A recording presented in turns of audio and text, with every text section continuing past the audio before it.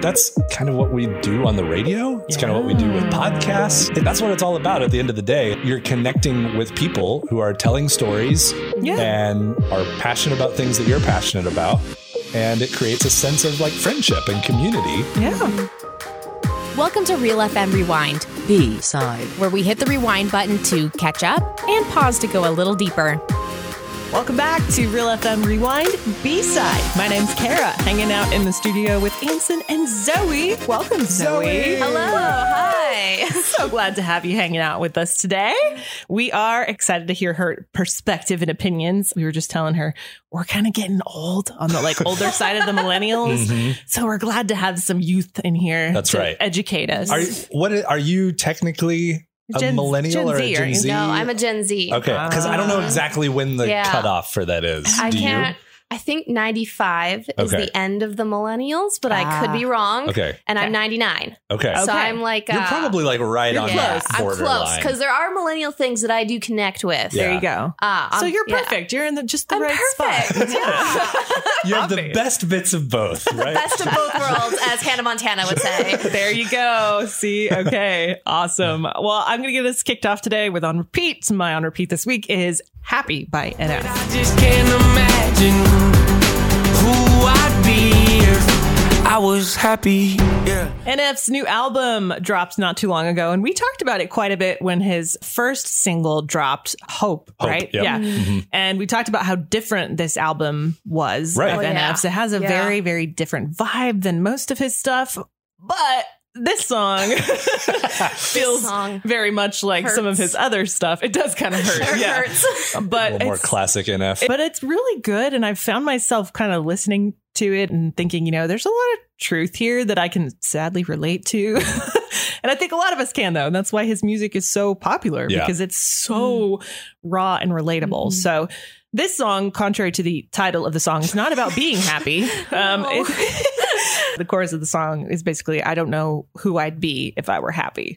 And so, it's basically him describing his struggles in life and how he often feels more comfortable staying stuck in his dysfunction than stepping out and allowing himself to be happy, which is an interesting thought. And I struggle myself with depression and anxiety. And so these are deep rooted struggles that he's dealing with, that a lot of us deal with.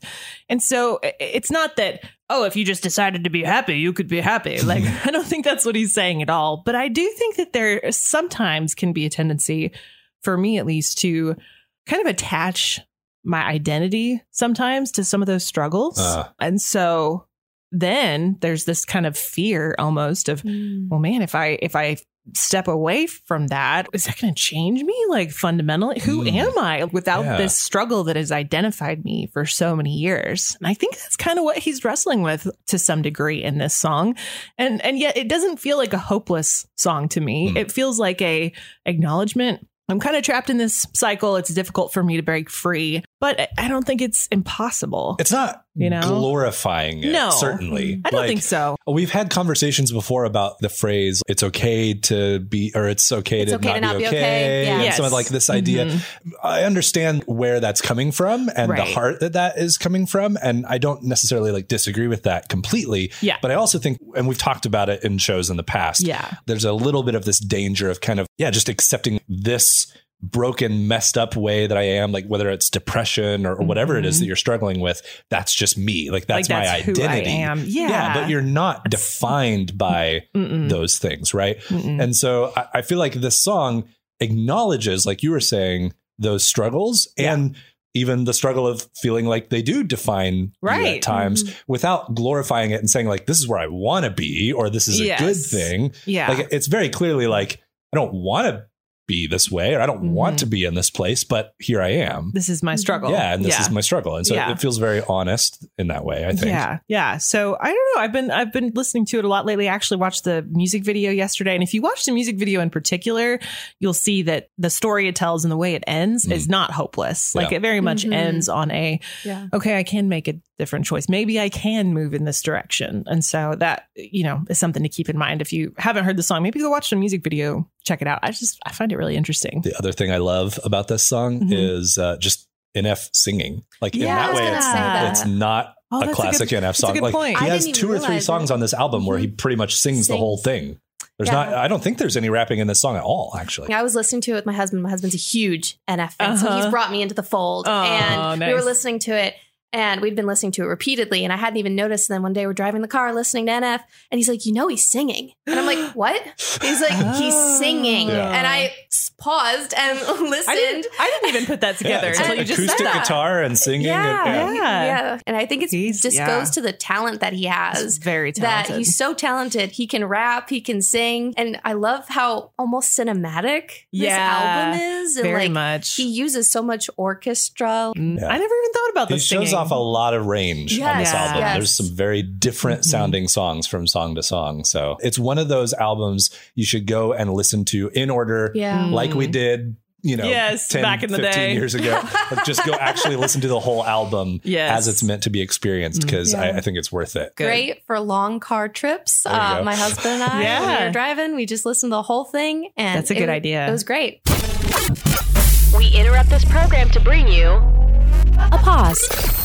It's time for On Pause. And earlier this week on the show, I was talking about a phenomenon that I have noticed come up both with my kids and also in conversation with other adults. Okay, so I have a 5th grader, a 2nd grader, and a preschooler. And the highlight of their day is their screen time. Yes. Like most kids who are growing up in the 2020s. Oh, yeah. They want to spend a little time on their tablets, playing a game or an app or some kind. And then they also want to have their video time, which, in my day, it was like watching Disney VHS tapes or something like that. Yeah. Nowadays, forget the movies. It's all about YouTube. It's all about YouTube. Gotta watch YouTube they love videos. YouTube so much. Yes. I've noticed, though, in conversations with other parents, we commiserate about this and are like, our kids, all they want to watch is YouTube. And the comment that comes up the most is how much young kids love watching YouTube videos of other people playing video games. That's like, their favorite genre, at least my kids playing Minecraft, especially. That's a big one. Roblox, these games. And when I talk to other parents, a lot of other parents, especially those who aren't into video games themselves, are like, I just can't understand why instead of my child wanting to just play a game themselves, they want to watch another kid play a game instead. Right. And there's a lot of confusion there. Interesting. But then what I brought up earlier this week was I came across an article about another genre of videos on social media, Get Ready With Me videos. Oh, yeah. And you guys are both smiling because I imagine you're both familiar with this. Yeah. This is a little bit newer to me because this is not a genre that you're not the target audience. Go to a lot. But it's basically women getting ready to go places. Work on a date, a night out, whatever. Yeah, getting and so dressed, it's like their makeup routine, their getting dressed routine, their hair routine. Yep. And people will just spend a bunch of time watching other people get ready to go places. Yeah. And it just occurred to me as I was watching, I was like, wait, hold on just a second. You want to complain about the kids watching other people play video games, and then we're going to watch other people just put makeup on or get ready to go somewhere. Is this not basically the same thing? Yeah. It's a different genre, but you're watching someone else do a thing that you like to do. Right. And my initial thought, we were talking about this earlier this week. Well, I understand why you watch those. I want to learn this makeup hack or this hair hack, or I never thought about putting that shirt together with those, there's some fun. It's educational. It's educational. Yeah. It helps you figure out some fun, different ways to do things. So that made sense to me. Yeah. But then you pointed out, well, that's why kids watch the video game. That's at least thing. one reason why you might watch a video game stream too, right? Oh. I want to watch some other person figure out this stuff in the game so that I know how to do it. Or, So I was like, oh, okay. Well, in that case, it makes more sense to me. Right. Why they would do that. And it just, I don't know. The thought occurred to me as I was looking at this and thinking about this. There are probably a lot of different genres of this. Yes. Unboxing videos have become this huge thing. That's a big one. People literally watching other people open that one I don't understand. I don't get that one. I don't necessarily watch those either, but I think I get why people do. And it's the consumerism thing. The excitement. Think about how you feel when you get an Amazon box on your front doorstep. Okay, yeah. And you're like, oh, that's my thing that I ordered. And the excitement that you get of experiencing that moment of getting a new thing. It's like the dopamine without them having to buy it. to experience that vicariously through someone else. Yeah. And I think it's also why reaction videos are like a huge thing online, right? Yeah. Like we were just talking about NF and his album coming out. When I watched Hope, I looked for it on YouTube, and there's, of course, the main music video. And then there's a bajillion people with their reaction videos watching Hope and how they felt about it. And some of them with hundreds and hundreds of thousands of views, right? Wow. Why is this so popular? Because when you hear like one of your favorite artists sing a new song and you watch it and you go, oh, that was amazing. You want to feel that again. You want to share it with someone else. Right. You can't just watch it yourself. You already felt it. Right. Yeah. But now if I can go watch someone else feel it and they watch it and go, oh, that was mind blowing. Like you get that like same feeling again. So I wonder if that is part of this equation too. Yeah, that's a good point. Let me ask this. Yeah. What is your guys's guilty pleasure video genre that you like? I did stumble across this very funny. I found her on YouTube Shorts, but I imagine she's on TikTok and Instagram Reels and everywhere with short form vertical video. But she's like the Utah mom. Have you seen her? No. So funny. Okay. She's like mocking is a strong word. Parodying, lightly poking fun at other women who do this. Okay, and so she's done this series where it's like, get ready with me, and it's the most extreme make. It's like layers and layers of foundation. And genre. She's like, I can't say her name, so let's call her Amberly. And then like 5 seconds later, so Jessica. And it's just like ridiculous stories she's made up while she's doing a really extreme, like it's making fun of that. Yeah, totally. So that might be my genre too, actually. Is watching people make fun of all the other genres. Yeah. Like, that sounds about right. You could parody all of them, probably. So I stumbled across that, but the only reason I would watch a Get Ready With Me is like what Karen mentioned, is maybe to learn how to do this kind of makeup thing or this hair thing, you know? Right. Sometimes there's little things on Pinterest like that. It's not a full Get Ready With Me. It's like, here's the hair thing, boop, boop, boop. And it's like, there you are. My guilty pleasure video that my Instagram is full of, it's literally like all it is just cat videos. Okay. And it's just like, I could just scroll for hours. Yeah. I mean, it's all just cat videos, which is funny because like you're saying, one day I was looking at cat videos and my cat's over here by my arm, like, boop, I'm right here. You're like, leave me alone. I'm trying to watch other cats. Trying to watch all these people pet their cats. And so what is, if you could get like introspective for a moment, and maybe there's not that much to this. Okay. And if it's just like, I don't know, it's a fun escape for a few seconds. That's a fine answer. Yeah. But like, what is it about that draws you? Do you think like what does it do for you? It makes me happy. Like it's just very dopamine.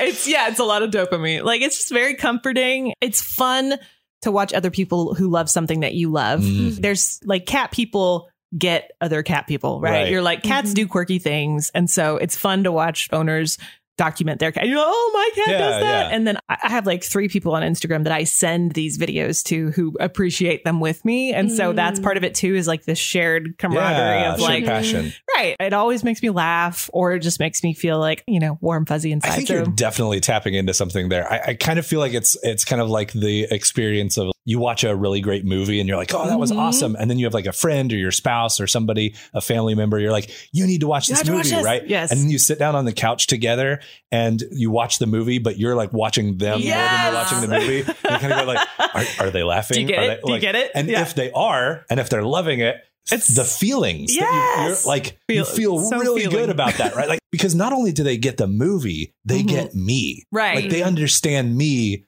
because they feel the way I feel about this thing. And then conversely, if they're not into it, then you're like looking over and you're like, haha, that was a great part. And they're just like looking at their phone. You're like, oh, or they're not really into it. You're like, oh, okay, maybe my thing that I love is not as cool as I thought it was. It's funny, like how much we can put into that. You're right. But I think that has a lot to do with it, even with something as simple as cat videos. It's I know. Like, if I can send this to a friend and they love it, then that's validating to me. And there's something about sharing something you enjoy that increases the enjoyment of that thing. Like that's a documented fact. All right, Zoe, I'm curious about you. Yes. What's your thing?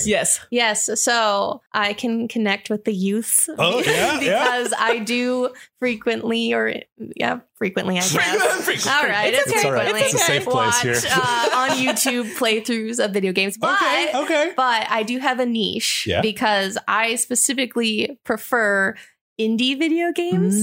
So I don't have a lot of free time to play video games. Okay. I also am not good at playing video games.